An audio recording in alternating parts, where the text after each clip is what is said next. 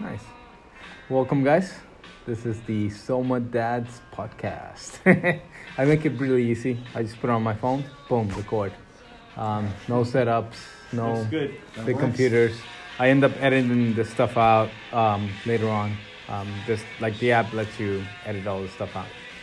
So me The introduce the extraneous guest. conversation. Yeah, auto tunes everything I say. yeah. So I introduce Tim, His like might be always. flat.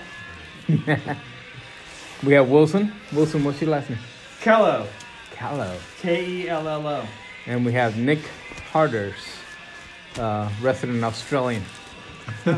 There's always one. And so there's many more. Yeah. So it's funny. Some of that we were just talking about politics and like, do we discuss politics on a podcast or like, no? That sounds like BS. But we do have some interesting local politics. So our buddy Wilson here is part of the what is the neighborhood committee? Oh, Tuxedo Park is my neighborhood. It's just if you continue east past South Orange, just past Seton Hall, this little neighborhood tucked in there, Yeah. and I love it here. Tim's my neighbor. We're tight, Yeah. and you can borrow a cup of sugar, a joint.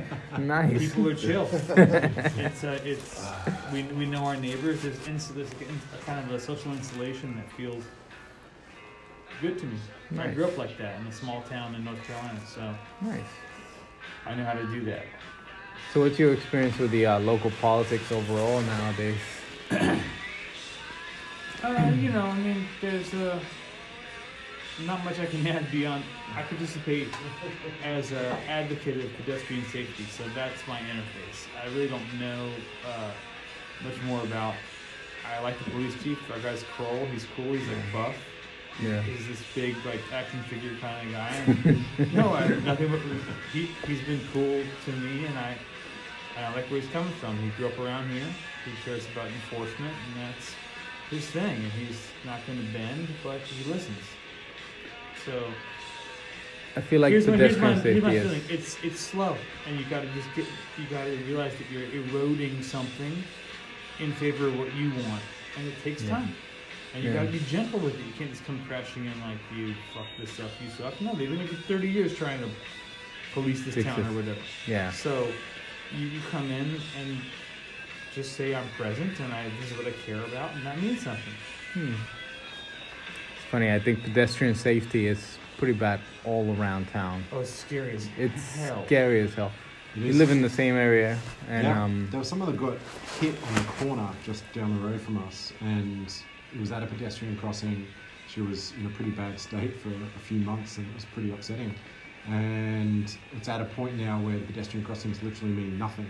And Yep. I go out of my way, I know this sounds silly, but to cross it not pedestrian crossings, because it's actually Safe. no less safe. So if I see a gap, Right. I'm crossing, right? Yeah. Whereas if you're at a pedestrian crossing, you sit there, you wait for the cars to stop, they don't. So you're actually better off just crossing wherever there's no cars, That as does opposed. not sound silly, and that's symptomatic of the bigger problem, which is that the town planning has gotten to that people are self-selecting to endanger themselves and use their own instincts to cross the road, which is not wrong, then obey the pedestrian crossings, which are horrifyingly dangerous because nobody cares, and they Yeah. keep turning into you as you try to walk in your protected lane. You face an endless stream of cars. Yeah. Yeah. It's sort of, I feel selfish, right? Because if I cross at a pedestrian crossing and cars don't stop, then I actually get upset. Whereas if I cross in the middle of a busy road, but there's no cars coming, I have no chance of actually being upset at the situation. So I'm really just doing it for myself. Right. Because it frustrates me. So I was Yeah. in the middle of a crosswalk with a walk signal with my two kids in a wagon behind me pulling them, and cars were still pulling Swerving out around you? in front of me, and I'm standing there in the middle of the crosswalk waving at them. I look like I have two kids, like I'm in the crosswalk. And still nothing, 4 or 5 cars, and then finally a nice woman's like, "Oh, you're human with offspring. I'll stop." What a hero. So kind of her. but It's special. It's too close to the highway. You have that deceleration problem where people just can't judge. They've been going 70, 80. Now they're going 30. It feels strange to them to go slow. They're pouring into turns. You're Yeah. just a. they've already you're got over a blip. few speed bumps. I mean, like they've They've had paid their their dues. their city No. introduction. I know. It's just I not know a- those speed bumps. I'm not letting and them off those the are easy. hook. Those are just an obstacle. When you're done, you're done. You keep going the way you were Yeah. going before. So Nick and I live in the same area, and I remember that strip, right, as you're coming off Ridgewood, South Ridgewood, Yeah. and going up Walton, people just kind of take off because it looks like a straightaway. And the lights there really suck, so Yeah. you can't see the people, and people are going really fast. And there's a general bounce back between town and county, where Yeah. when you go in and actually try to ask for help, they say, "Oh, you know, we'd love to help you, but that's a county intersection." And you go to the county, and they say, "Well, it's under the town's purview." And you learn that there's this whole initial gauze that you have to sort of wade through before you can Huh. get to the heart of the problem. You start reacting, and that's what I mean by the quorum. You have to keep going. I personally participated in. You know, we got some signs up.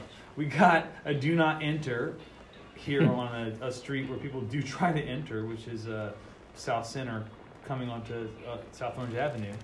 And then we got "Do Not Stop or Stand," which is also a minor victory because people are out there just like blocking a lane to drop somebody off for Seton Hall or something. Yeah. So, and these are only just, those are our action points, and we got behind them, and we kept hammering away, and town government eventually gave us what we wanted. So it's almost like we have to attack it by little tiny sections within our towns. Well, plus, you know, that guy, the dancing crossing guard, Frank, got hit Yeah. at our intersection, so that, I think, is motivating them maybe to be a little more Proactive about it. reactive, Oh, reactive. because Yeah. there's a, you know, potential maybe lawsuit on the other end of that, I don't know. Oh. Yeah, it shouldn't be that way though. Like it shouldn't be reactive. It should be like it's pretty clear that there's a problem, and it's not a problem in one place. It's a consistent problem all around the place. So, you know, you shouldn't have to wait for something bad to happen before people realise that They something do. needs to be done. It's a shame. But there are things like sort of bicycle-friendly cities that have been coming up. I mean, Yeah. the idea of a town that is sort of constrained in its boundaries as ours, like it's possible that we could do more for getting around differently, right? In our city alone. I mean, you couldn't hope to impact something larger than your town, but I mean, we're what, 30,000? 35,000 people all told, the two towns, and I mean, not necessarily not a no cars thing, but just dedicated bicycle lanes. Like, oh, it's actually like 5 minutes of coasting on a bicycle to go downtown, and then I park or go to the train, or.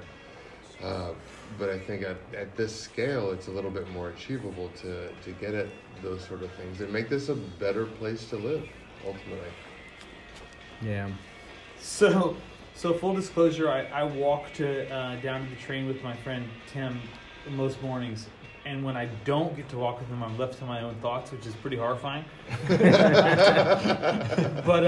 But the other morning, I was just thinking, like, this pushback that we always get from the county about having to get cars through is like, well, I walk to the train every day. Why don't you get off your ass and walk, or bike, or figure out another way to or carpool, or let's start to forefront opportunities to not have to just have so many single passenger vehicles on the road at a given time. You're telling me, well, there's just too many cars. That's insane. They all have one passenger. I see them myself. There are other ways to deal with this problem. So, but this is also, it's Jersey, man. It's Thunder Road. Get in your car. What are you doing walking anyway? If you're not walking to the garage to pick up your recently, restored Car. yeah, exactly. Give me a break. So that's the problem, is that I think they're not ready for it. You move all these New Yorkers where pedestrian safety has been kind of figured out to a large degree. Right. Because my friend Laura on the board met with those guys, and she was getting pushback, and she said, "Well, we want you to fix the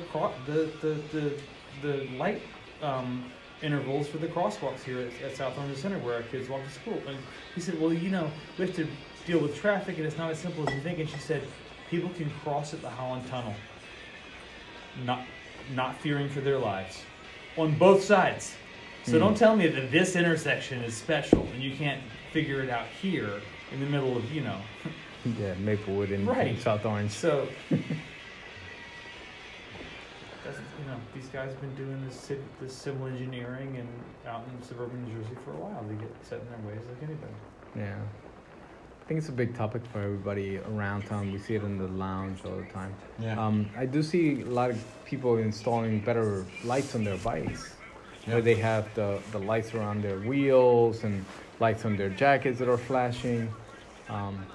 That seems to work a little bit better. Do you think it's unique to this town? I mean, Yeah. I I don't think so. I do think. What, And I've never. terrible traffic decisions? No. No. I mean, just the pedestrian safety conversation, because I don't know. I feel like it is a big commuter town, right? Yep. I mean, the trains, direct trains in Maplewood, South Orange. So there's a lot of folks that are commuting in the city. So it does attract a lot of people that are. Yeah, but if you go to Summit, right after you get out of the little main city area of Summit, Yeah. it's pretty dark. Yeah. When you go down to New Providence and down those ways, Yeah. it gets really dark, and people are still biking and walking home from the train. Yeah. Because those are major train hubs, right? Yeah. Summit, Madison, all that. I guess what I was sort of getting at is just that it is dark. I mean, certainly in South Orange where you've got all the gas lamps and all that sort of stuff. I mean, it's, you know, you talk about people that have all the extra lights on their bikes and they're even like the people that are jogging around, like all of that sort of stuff.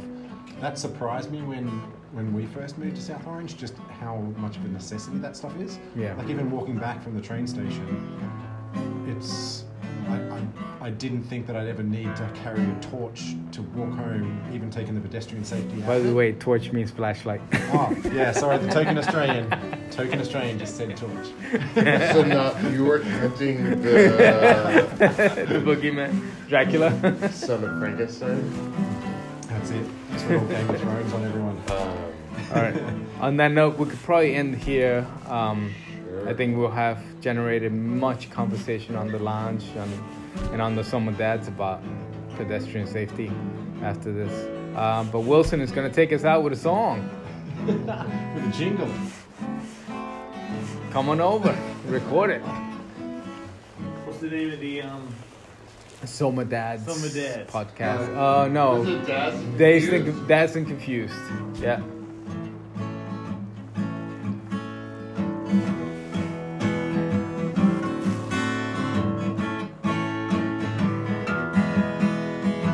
feeling bad, feeling you. Hey, come on, yoga. Wait, it's called what now? Dads and Confused. Dads and Confused. Oh. Feeling bad.